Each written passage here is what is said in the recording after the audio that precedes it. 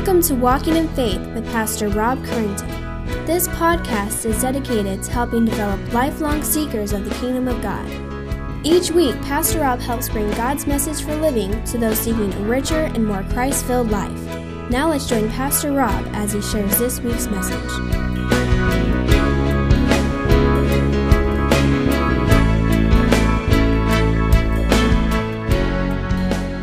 Our call to worship is found in Psalms 18 in the first 4 verses. And what's interesting is that this is to the choir master, a psalm of David, the servant of the Lord, who addressed the words of this song to the Lord on the day when the Lord rescued him from the hands of all of his enemies and from the hands of Saul. And hence now we go into verse 1 of Psalms 18 where he says, I love you, O Lord, my strength. The Lord is my rock and my fortress and my deliverer, my God, my rock, in whom I take refuge, my shield and the horn of my salvation, my stronghold.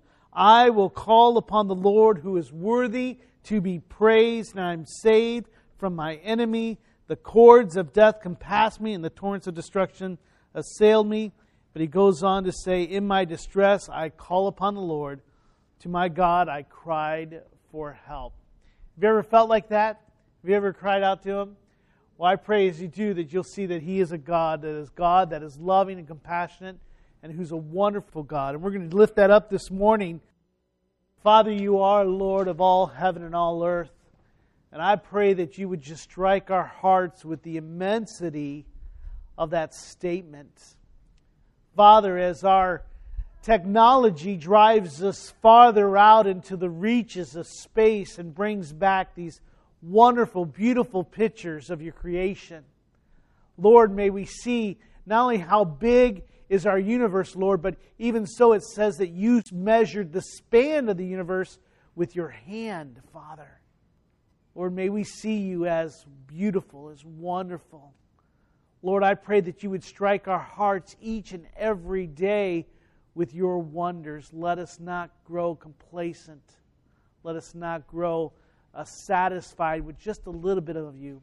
But Lord, reveal yourself in a mighty way. Even this morning, as we open up your word, as we sing together, as we pray together, as we rejoice, as we worship and focus on you, as we rejoice with those who rejoice and weep with those who weep this morning, as we can bring comfort to those who may need it this morning, may we be reminded of how wonderful you are.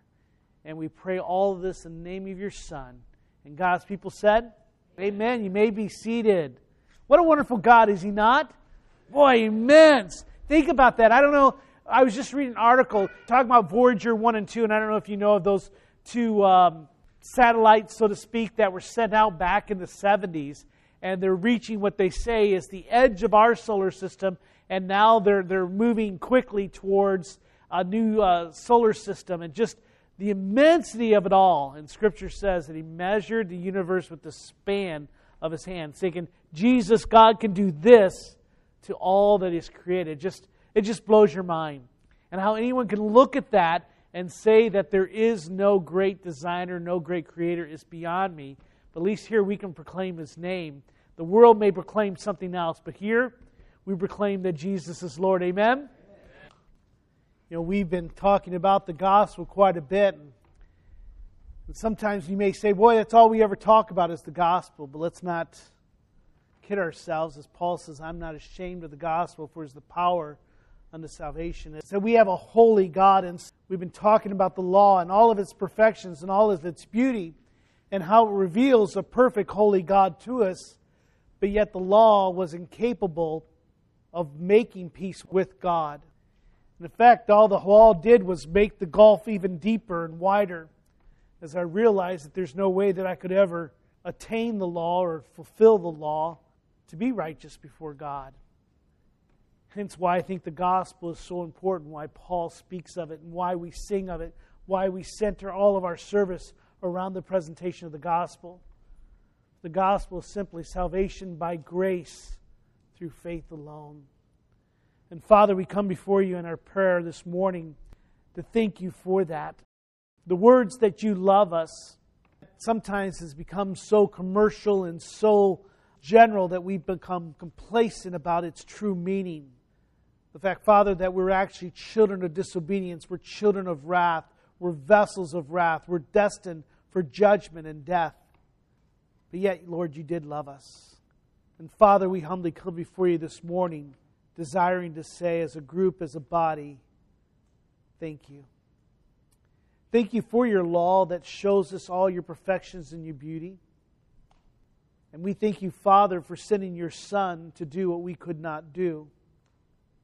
In that Jesus, in His perfection and His righteousness, obeyed the law perfectly, doing what I could not.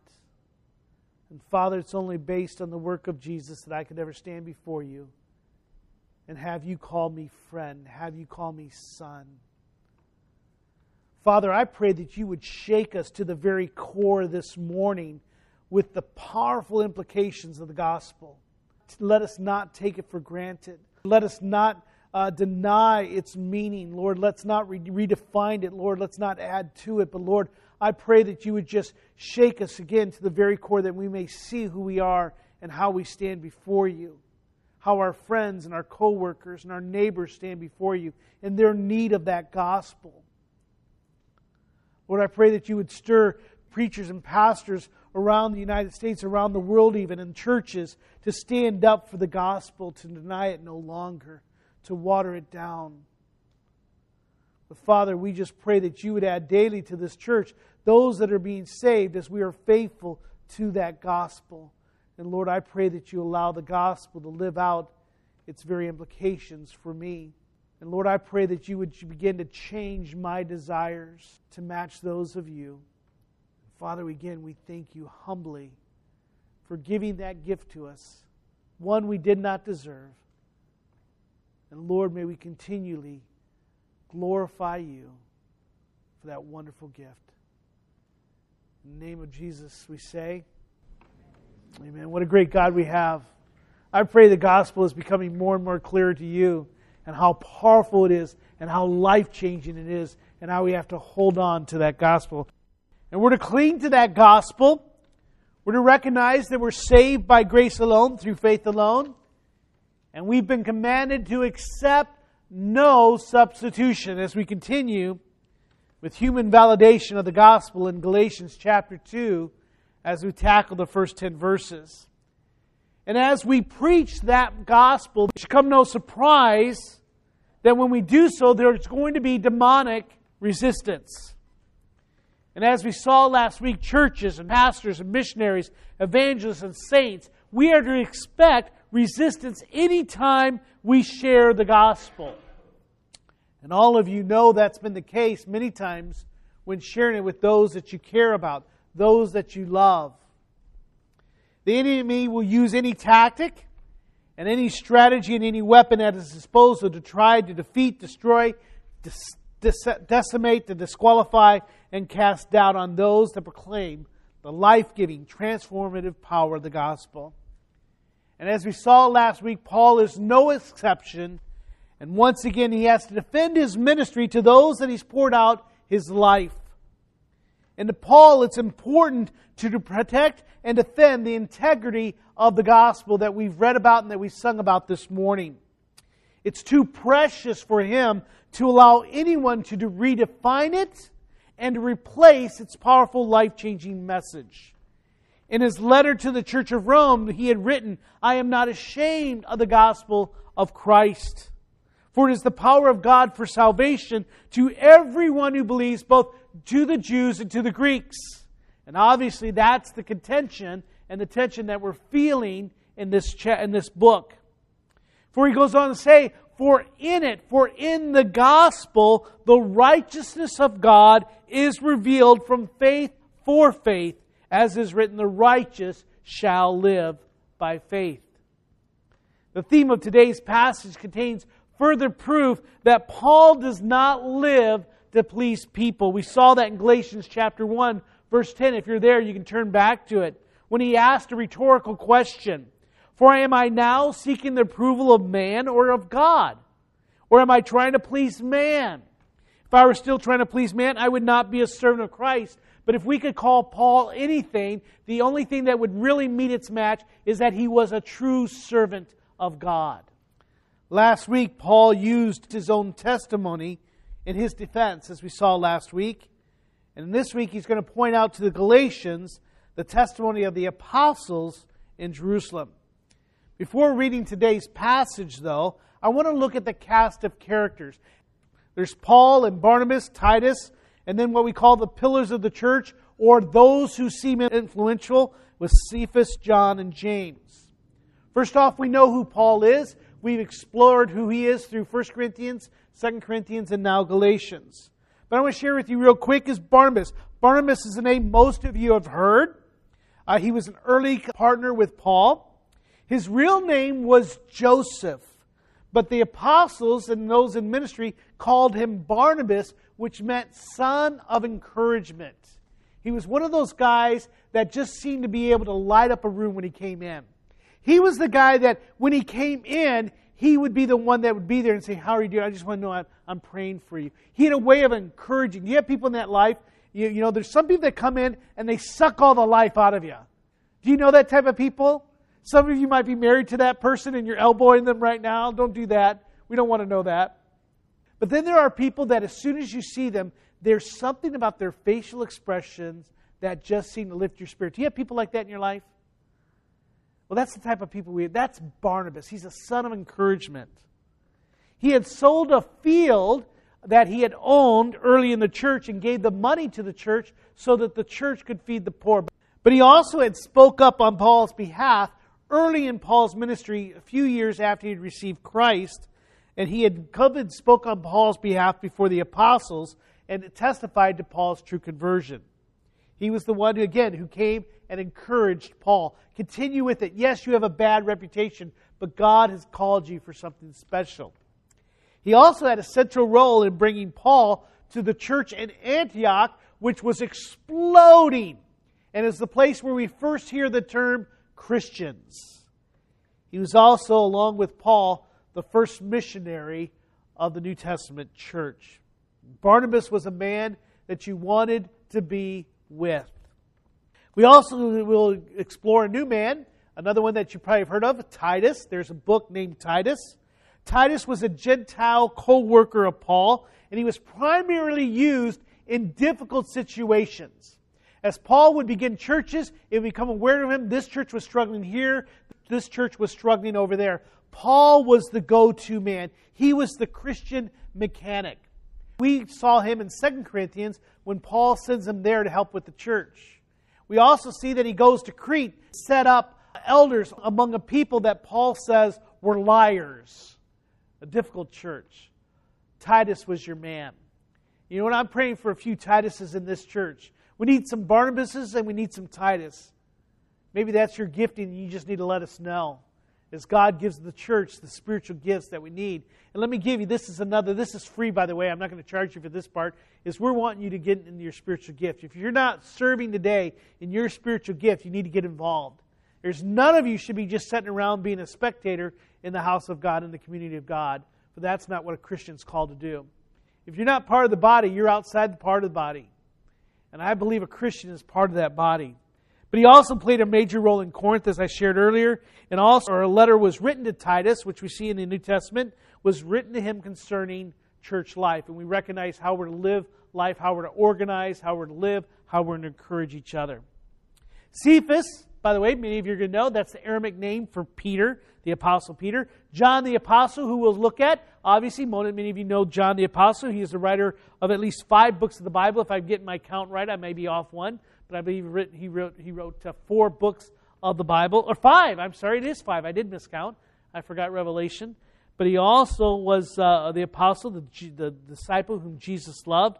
And then he's also going to introduce us to James, the brother of Jesus. So Father, as we come and we prepare our hearts to read this section of Scripture, many times we can look at this and say, well, this is a quaint historical record of something that really has nothing to do with me today. But Lord, that can be further from the truth because your word is inspired and written by you. And its purpose is to reveal to us all that we need that pertains to life and godliness. Lord, it's good for our instruction, for our rebuke, for our challenge. And Lord, I pray that you now just work within our hearts. Lord, speak through me. Lord, I pray that you would make clear what is your word and what's my opinion. Let us set one aside and exalt it, and take the other one and put it to a matter of good judgment. And Lord, give us discernment to know the difference. And Father, may we get a hold of the gospel. May we become clear of the power of the gospel. And may we just proudly hold it up as our banner. We ask for this in your name. Amen. Paul's defense is going to continue here in chapter 2. At the end of chapter 1, he had given his own testimony, how he says, I did not get my gospel, my message, my ministry from the apostles. I did not see them until 3 years afterwards. I received my gospel, the message that I am not ashamed of, salvation by grace alone, through faith alone. I received that by a personal testimony, a personal revelation from Jesus Christ on that road to Damascus. And so we looked at that last week. Now he's going to switch gears and he's going to say, I did get some human validation. And here's the testimony and the story of that. And that's where we find ourselves in Galatians chapter 2 in those first 10 verses. The first point I want to make out is Paul presents his message of the gospel to the apostles, starting with verse 1. Then after 14 years, he writes, I went up again to Jerusalem with Barnabas, taking Titus along with me. I went up because of a revelation and set before them, though privately before those who seem influential, the gospel that I proclaimed among the Gentiles, in order to make sure that I was not running or had not run in vain. Verse 3. But even Titus, who was with me, was not forced to be circumcised, though he was a Greek. Yet because of false brothers secretly brought in, who slipped in to spy out our freedom that we have in Christ Jesus, so that they might bring us into slavery, to them we did not yield in submission, even for a moment, so that the truth of the gospel might be preserved for you. So here we get a glimpse of 14 years after his conversion, Paul, Barnabas, and Titus, who were really staying there in Antioch, and they had gone for several years out and started several churches. They go to Jerusalem due to a revelation that is not disclosed to the readers. Though many may speculate to that revelation, it does not seem important since it's not revealed to them or to us as we read it. Whatever that revelation might have been, it gives Paul an opportunity for a private meeting with whom we'll discover in a moment is Peter, John, and James. It would have been interesting to be a fly on the moment in that meeting, would it not? Any of you ever think that way, by the way, as you read through history? Boy, I'd like to be the fly on that wall. I mean, that would be amazing. Peter, James, and John, the questions that I would have for them. It would have been interesting. However, all we have is what's recorded for us. Obviously, for Paul, this would have been an opportunity for those in Jerusalem to receive a report about their ministry, about their message, and about the men, especially as they were the first missionaries, and also to continue to give God glory as God is adding the Gentiles to what was essentially at that time a Jewish church. This may have been part of the Council of Jerusalem found in Acts 15, as many of the details seem to correlate. And Paul gives an account of his message that was based on his direct revelation from God as he presents to them, as he says, the gospel. Now, this was not in order to confirm what Christ had taught him, but to confirm personally what he had been preaching and teaching. When Paul writes, in order to make sure I was not running or had not run in vain, it's not because he has doubts about the revelation from Christ or his message, because obviously he had been preaching it for years, but that he was aware that if he and the apostle disagreed, that would have enormous consequences for his ministry, as these men were very influential, and there would be division in the church, and Paul wanted no part of that. So it's not any doubt of Paul, but obviously to sit down and say, this is what I'm teaching. Here's what I'm preaching. Here's the revelation that I received from God. Paul had been doing this for over 14 years, strong and firm in the gospel. When he goes on to write, when he says that he met privately before those who seemed influential, it wasn't to disregard or to show disrespect to the apostles, but to point out that he was not a man pleaser, as we saw in chapter 1, verse 10. And he wanted to temper the human temptation to make idols out of men who are influential and powerful. And you can imagine James and John and Peter would have been men of great stature and great authority, and people would have looked up to them. You and I understand this because we have the same problem today. As you may remember from our study in Corinthians, many people were boasting of whose ministry they were saved under or baptized under. And as I said before, we do the same thing. Many will claim to be followers of Chuck Smith. We heard many of that this week. Rick Warren or John MacArthur or John Piper, Robert Schuller, and so on and so forth. Yet Paul is more concerned with the gospel people are following rather than the men they are following. And I'll speak more to that later, but that's a very important distinction as we look at what he writes. Many may read this and say, well, see, he says they seem influential. Paul's going in there with an attitude. He has a chip on his shoulder as he goes into this private meeting. There's nothing to be further from that truth. I imagine Paul being a servant of Christ who preached humbleness, practiced humbleness in front of these men. But he came with boldness and courage anytime it came to the ministry and into the gospel. And it was while in that meeting, false believers had somehow gained entrance and raised the issue of whether or not Titus, who was a Gentile, who was a Greek, should be circumcised. Paul describes their attendance there as secretly and slipped in, almost like a snake, clearly stating that he did not believe that they belonged. They professed to be believers, but Paul saw them as false. He considered them to be wolves, as Jude, the brother of Jesus, wrote in Jude verse 4. When he said in the early church, certain people have crept in unnoticed, ungodly people who pervert the grace of our God into sensuality, into fleshly types of things, and deny our only Master and Lord Jesus Christ. This is how Paul viewed those men. And these people are part of the Judaizers that Paul had accused of infiltrating the church of Galatia and preaching a different gospel. To the Jews, circumcision, now this is something that you and I have to understand, because this is a very important issue. It's not one that you and I can say, oh, circumcision, well, that's just a big debate nowadays. You can do it, you cannot do it. I mean, it doesn't really have no impact on you and I, and that's true. But to the first century church, this is a very big, not only religious, ethnic issue, but whether or not one would have peace with God. To the Jews, circumcision was required to be part of God's family. And those who refused to be circumcised did not belong to God's people, God's covenant family, but were actually cut off. So this is a very big issue. I want to bring your attention to the monitor.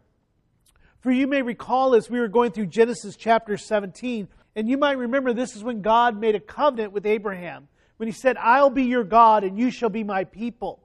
And He says, and God said to Abraham, you may recall this, as for you, you shall keep my covenant, you and your offspring after you throughout their generation. This is my covenant which you shall keep between me and you and your offspring after you. And then we see what was required. He goes on to say that every male among you shall be circumcised. Who's speaking here, by the way? God. And when God speaks, He's like E.F. Hutton, everyone better listen. E.F. Hutton, that probably went over many of your head, didn't it? Every male among you shall be circumcised. Verse 11. You shall be circumcised in the flesh of your foreskins. It shall be a sign of the covenant between me and you. He who is 8 days old among you shall be circumcised. Every male throughout your generation, whether born in your house or bought with your money from any foreigner who is not of your offspring. Verse 13.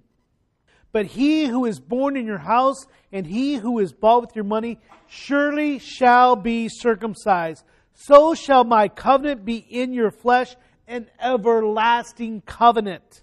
Any uncircumcised male who is not circumcised in the flesh of his foreskin shall be what? Cut off from his people. He has broken my covenant. So this is a very big issue. This was a big deal. This commandment had been part of the Jewish identity for centuries. These false brothers obviously believed that requiring circumcision and the observance of the law was necessary for salvation. And if they were not to do so, it would put them outside the people of God and those who are redeemed. In other words, they would say, you're not saved. And you can imagine, as they were spreading out wherever Paul had been teaching, and they were bringing this new doctrine, adding on to the gospel, you can imagine how the church would be in turmoil, as Satan would use that to bring doubts to people's mind. I'm sure you yourself struggle each and every time. Anytime you struggle with sin and you cast doubts in your heart, well, am I really saved? Have you ever struggled with doubts of salvation? I'm sure most of us have, one way or another. And so these people are saying, wait a second, I haven't been keeping the law. I haven't been circumcised. Maybe I'm not saved. That's how Satan works. People do the same thing today when they add things to salvation. These men, though, were sadly mistaken about the new covenant and the purpose of the message of Jesus Christ in the gospel. These false believers, and they were false, they might have professed Christ, but they were not true believers, were enslaved, and they sought to enslave others rather than allow the gospel to free those that were captive in sin. However, Paul gladly tells us that their interruption of his presentation of the gospel and their argument made no headway in the discussion, as Paul won the day with salvation is by grace through faith alone. And that's the power of the message. And so as Paul presents his message of the gospel to the apostles, we see a great opportunity for Paul to put this to rest for now and forever. The second thing we see is the response of the apostles as they receive confirmation or they confirm his message. Look at verse 6. Paul goes on to write, and from those who seem to be influential, what they were makes no difference to me. Again, Paul is just making a statement that these really were just men. If they were to deny the gospel, they would be no greater than any other man. They themselves would be accursed. As he says, God shows no partiality. He says, those, I say, who seemed influential added nothing to me. On the contrary, when they saw that I had been entrusted with the gospel to the uncircumcised, to the Gentiles, just as Peter had been entrusted with the gospel to the circumcised, for he who worked through Paul for his ministry to the circumcised, worked also through me for mine to the Gentiles. And when James and Cephas and John, who seemed to be pillars, perceived the grace that was given to me, they gave me the right hand of fellowship to Barnabas and me, that we should go to the Gentiles and they to the circumcised. Only they asked us to remember the poor, the very thing I was eager to do. Paul reports that the apostles added nothing to the message of the gospel of salvation by grace alone, through faith alone. Amen? There was nothing else they had to do. They didn't have to be circumcised. They didn't have to follow the Sabbath laws. They didn't have to follow the dietary laws. They did not have to do any of those things. Now, it doesn't make those things bad or wrong. There seems to be a kind of a current where many people are bringing up those old Jewish dietary laws and says, well, this is a good, healthy way to live and eat. You know, I'm not capable to speak to those things. It may very well be.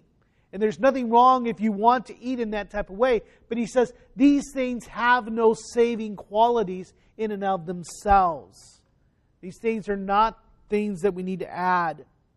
They confirm Paul and Barnabas. They confirm the men, the message, and the ministry.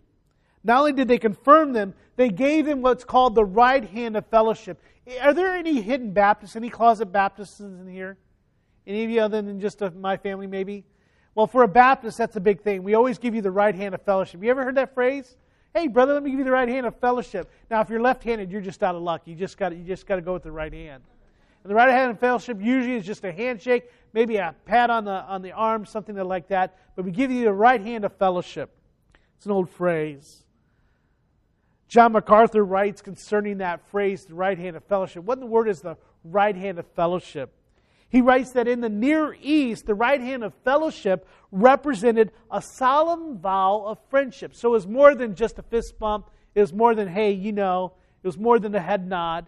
But it was something that actually illustrated or demonstrated something real. And that was a solemn vow of friendship and a mark of partnership. This act signified the apostles' recognition of Paul as a teacher of the true gospel and a partner in ministry. So 14 years after Paul is dramatically converted and his life is radically changed, and preaching and teaching and seeing God just explode His churches, all those things which were wonderful signs of God's blessing, he finally receives from Jerusalem the right hand of fellowship, saying, you know what? You're one of us. What you're teaching is great. Keep on doing it. Keep on. You're on the right track. What's interesting is the apostles responded in two ways. This is not on your screen, but you may want to write it down. You see it very quickly. It says they recognized that the gospel was entrusted by Paul from God. They recognized that the gospel was entrusted to Paul. Just as Peter was entrusted to the gospel by Jesus, it says, go to the Jewish people. They say in the same way that Peter was entrusted with the gospel, Paul has something also. He's also has been entrusted with a special ministry. They also recognized that Paul had been endowed by God with a wonderful, amazing grace that seemed to extend beyond the different common grace that God gives. They recognized God's hand on that person.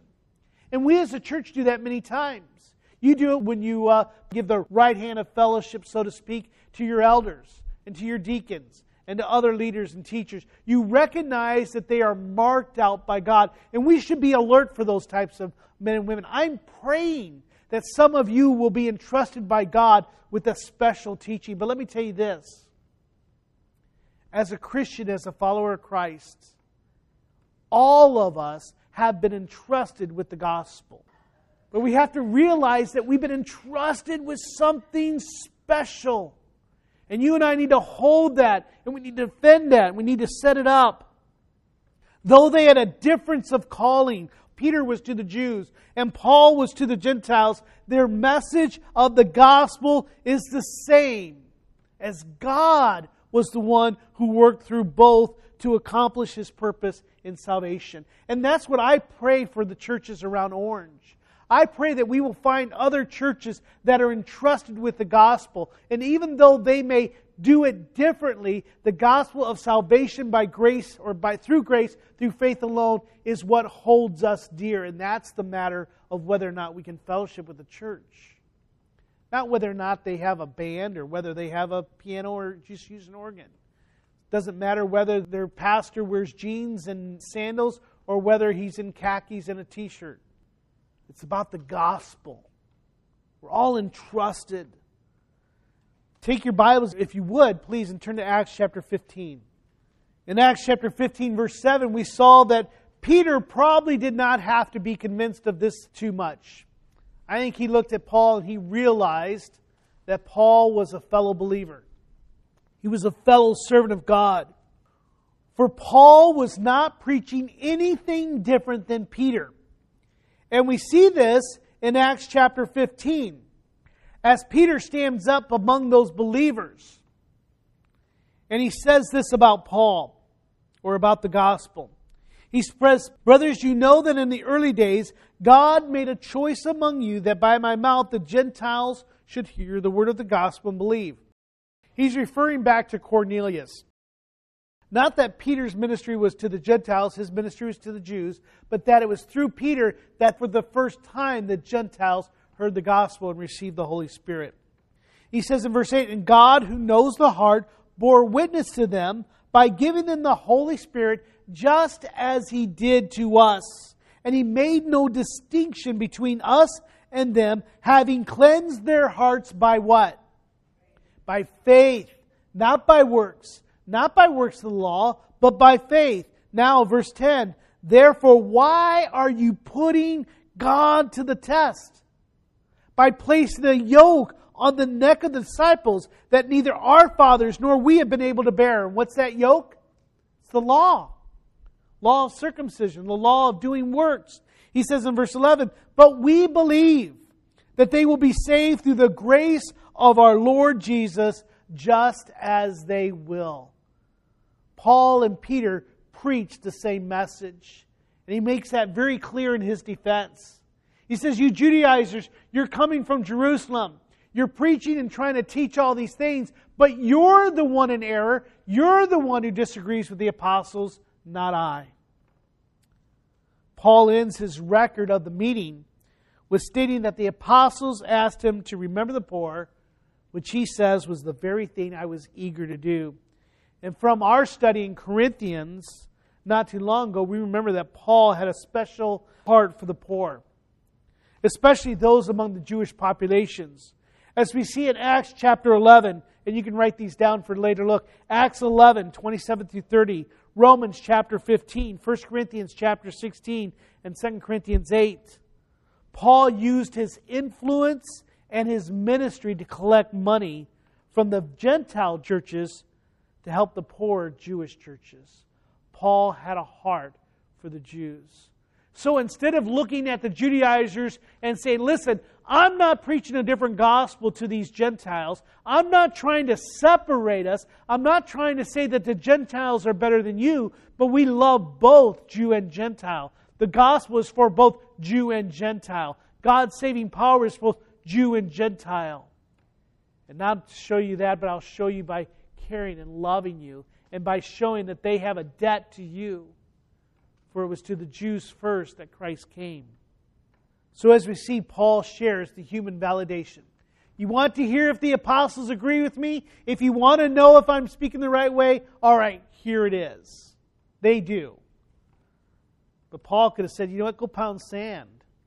Because I'm preaching when I'm preaching, because God is using it. Your very life is evidence of the power of the gospel. Don't add anything to it. Cling to it. Don't accept no substitutions. If anyone comes in preaching something different, then let them be accursed. I now want to jump real quickly here to implications for us today.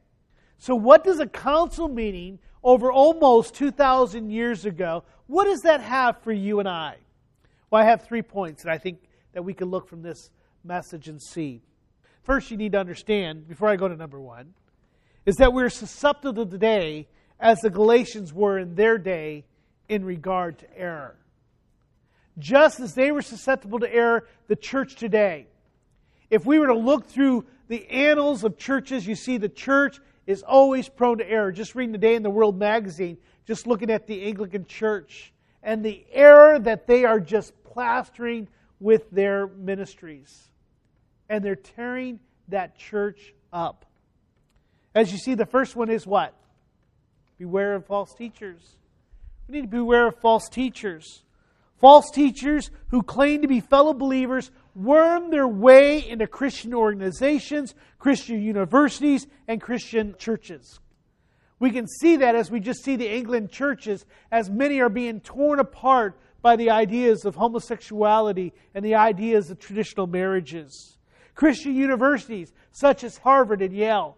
Many of you probably know, or maybe you did not know, that at one time Harvard and Yale began as Christian universities. Their charters were to share the gospel, but yet no longer. They're further from the gospel as you can get. I think of the Christian organization like the SBC, the Southern Baptist Convention. Great church organization, right? But during the 70s and 80s, they fought within themselves of whether or not the Word of God was true or literal. To them, it could be just a book of fairy tales or a book of suggestions. Even that institution that was a bedrock for hundreds of years found itself being infiltrated by false teachers. In Matthew chapter 7, Jesus warns His disciples about those false teachers. He says, beware of false prophets who come to you in sheep's clothing, but inwardly are ravenous wolves. You will recognize them by their fruits. He goes on to ask, are grapes gathered from thorn bushes? No. Or figs from thistles? No. So every healthy tree bears good fruit, but the diseased tree bears bad fruit. You got that. You understand that. A healthy tree cannot bear bad fruit, nor can a diseased tree bear good fruit. He says it a different way. Every tree that does not bear good fruit is cut down and thrown into the fire.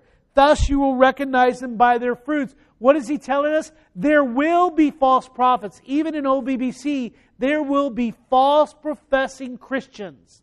Those who say they are Christians but are not, and find themselves worming their way into areas of influence and begin to change churches.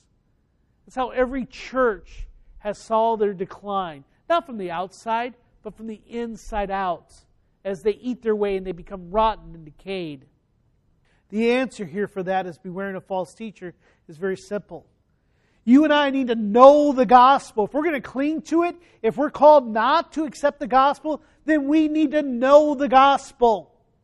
And it's the importance of a true regenerate church membership. We should only allow those into our fellowship, into membership, of those who actually know the gospel, can profess the gospel, and living out the gospel.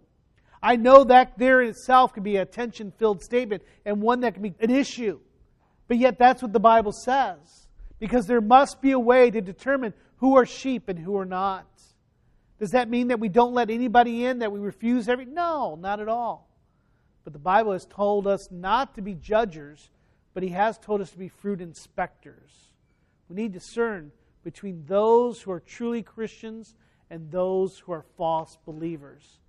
Because they'll come in and they'll eat up and they'll tear up a church. The second thing for us today is we need to understand that the gospel of grace brings true freedom.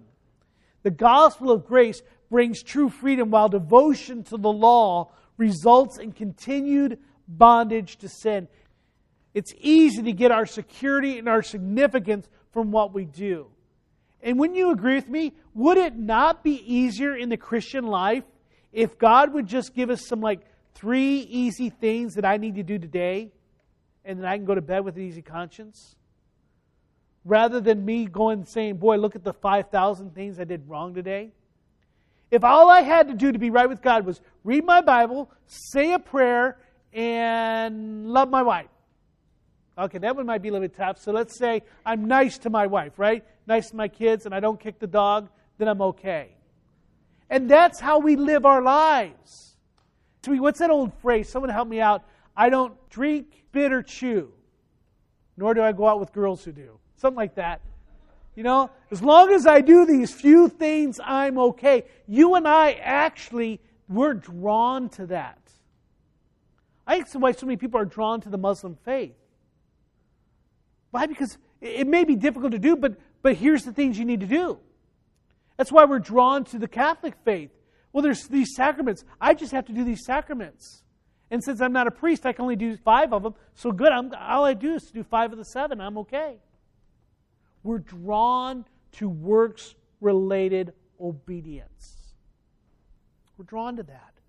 Whereas trying to work your way will bring you enslavement.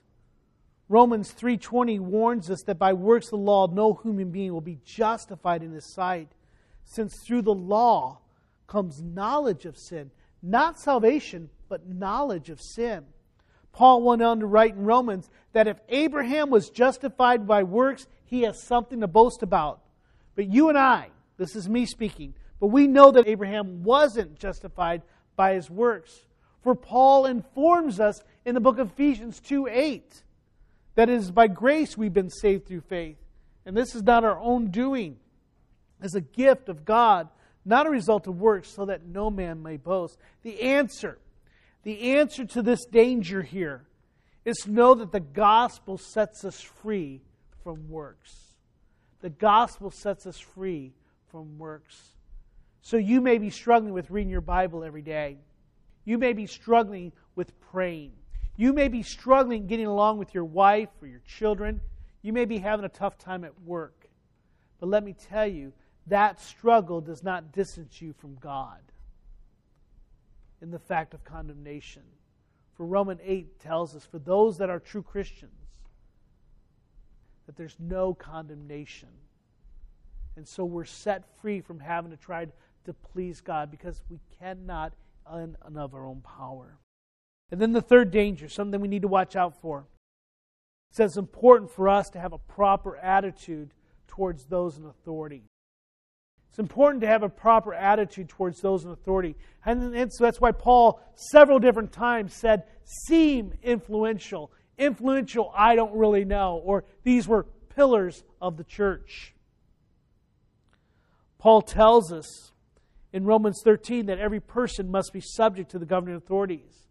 For there is no authority except from God, and those that exist have been instituted by God. Therefore, whoever resists the authorities resists what God has appointed. And you and I have authorities, whether it's government authority, family authority, or church authority. God has instituted that authority. Sometimes the authority is godly, many times it is evil. Hence, all authority, I should say, is God. For He's the only one that has power. Paul tells us in 1 Timothy to honor the elders when he writes, let the elders who rule well be considered worthy of double honor, especially those who labor in preaching and teaching. He writes to the church that they should be subject or submit themselves humbly to their elders. Many things that people struggle to do. But yet we're to submit and pray for those in authority. We need to be careful in venerating human beings. We have a tendency to do that. We have a tendency to set people up in high manners.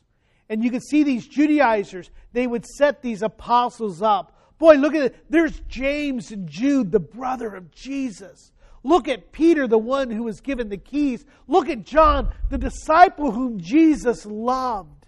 The one who's taking care of Mary. And even so, we deal with it every day when we work with those from this area, in this neighborhood. They venerate Mary to the point she's co-redeemer. We need to realize, again, that's an error. But even we are subject to the same thing. It doesn't matter whether they are popes or presidents, preachers, prophet makers, pop stars, or public personalities.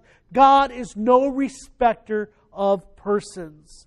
We should be careful how we view people. It's important for us to have the proper attitude towards those in authority, and Paul establishes that or practices that as we saw. The answer to this danger is to know that the gospel and the Word of God is our final authority. Let me tell you, if there ever comes a time when I start adding or subtracting to this gospel, then I cease to be your pastor and you need to boot me out. You need to cling to the gospel. The gospel and the Word of God is our final authority. Now, there is a way in which we have to come and say, okay, what does the Bible say? There is a sense in which we as humans have to come in our fallible minds and sinful hearts and try to address it. But we need to be careful. For one man does not speak for God. Some of you may ask, why all this emphasis on the gospel? You may be getting tired of it. Rob, you've been speaking on the gospel in Sunday school and small groups. Let's get over it. Why don't you give us something that I can use at my home or in my work or my marriage or my family? Give me something practical. Can't you tell me how to be a better husband? Can't you tell me how to be a better wife? Can't you give me 3 ways to make my kids obey me? 4 ways to make my employees do what I want them to do? I mean, to be honest, that's probably what you're going to find in most churches today. Instead of the gospel, you'll find how-to messages. And I don't think there's anything wrong with you. There's sometimes those are important, those are needed. But really what most people are looking for is things to make them a better person. And maybe that's what you're looking here today. You may be a wife that's saying, Rob, say something that'll make my husband be better. Or a husband is saying, please do something and say something to make my wife love me better. Can't you make something to get my kids to straighten up? Give me something practical. Can't you talk about finances? But here's the problem. For that is a substitute gospel. because you have placed you, being a better you, above what really the gospel is focusing and pointing us to the better God and the perfect man. See, that's the gospel. Most churches are trying to teach you how to be a better you, where the Bible says, no, let me show you the better man, the perfect man. That's the error of the false gospel. It's not about making you a better you, but about focusing on the perfect one, Christ, and how He brings us into a peaceful relationship with the Father. You and I, we need a gospel. We need a gospel focus. So we will speak about the gospel. We will preach about the gospel. We will live out the gospel. And let me share you, the gospel will make you a better parent. It will make you a better employee. It will make you a better person. But only because Christ comes and does what we cannot be. So I want to challenge you today. Let's continue. The gospel is life-forming, transforming, powerful. Would you accept the gospel today? Hold on to it with dear life, but then share it with someone. Father, I thank you for the gospel. I know we've been harping on it, but that's because that's what your word is. It was obviously important to the church of Galatia. I believe it's important today. As we see the gospel is left, discarded on the alleyways and no longer in the front of the churches. Let us not be that type of church. Let me not be that type of pastor. Let us not be that type of community. But let us hold clearly, this is the gospel. Salvation by grace through faith alone. Thank you for bringing us to you. Encourage us this week with the gospel. We pray this. God's people said, amen. We hope you have enjoyed this week's Walking in Faith podcast. We encourage you to share this podcast with others in order to help spread God's message to all those in need. If you have any questions or comments, we would love to hear from you. Email us at walkinginfaith@orangevilla.org. You can help us spread this podcast by writing a review at iTunes. And don't forget to visit us online at orangevilla.org. There you will find more information about our ministry, as well as share your thoughts, submit prayer requests, and find out how you can help others to grow in God's love. Until next week, may God bless you in everything you do.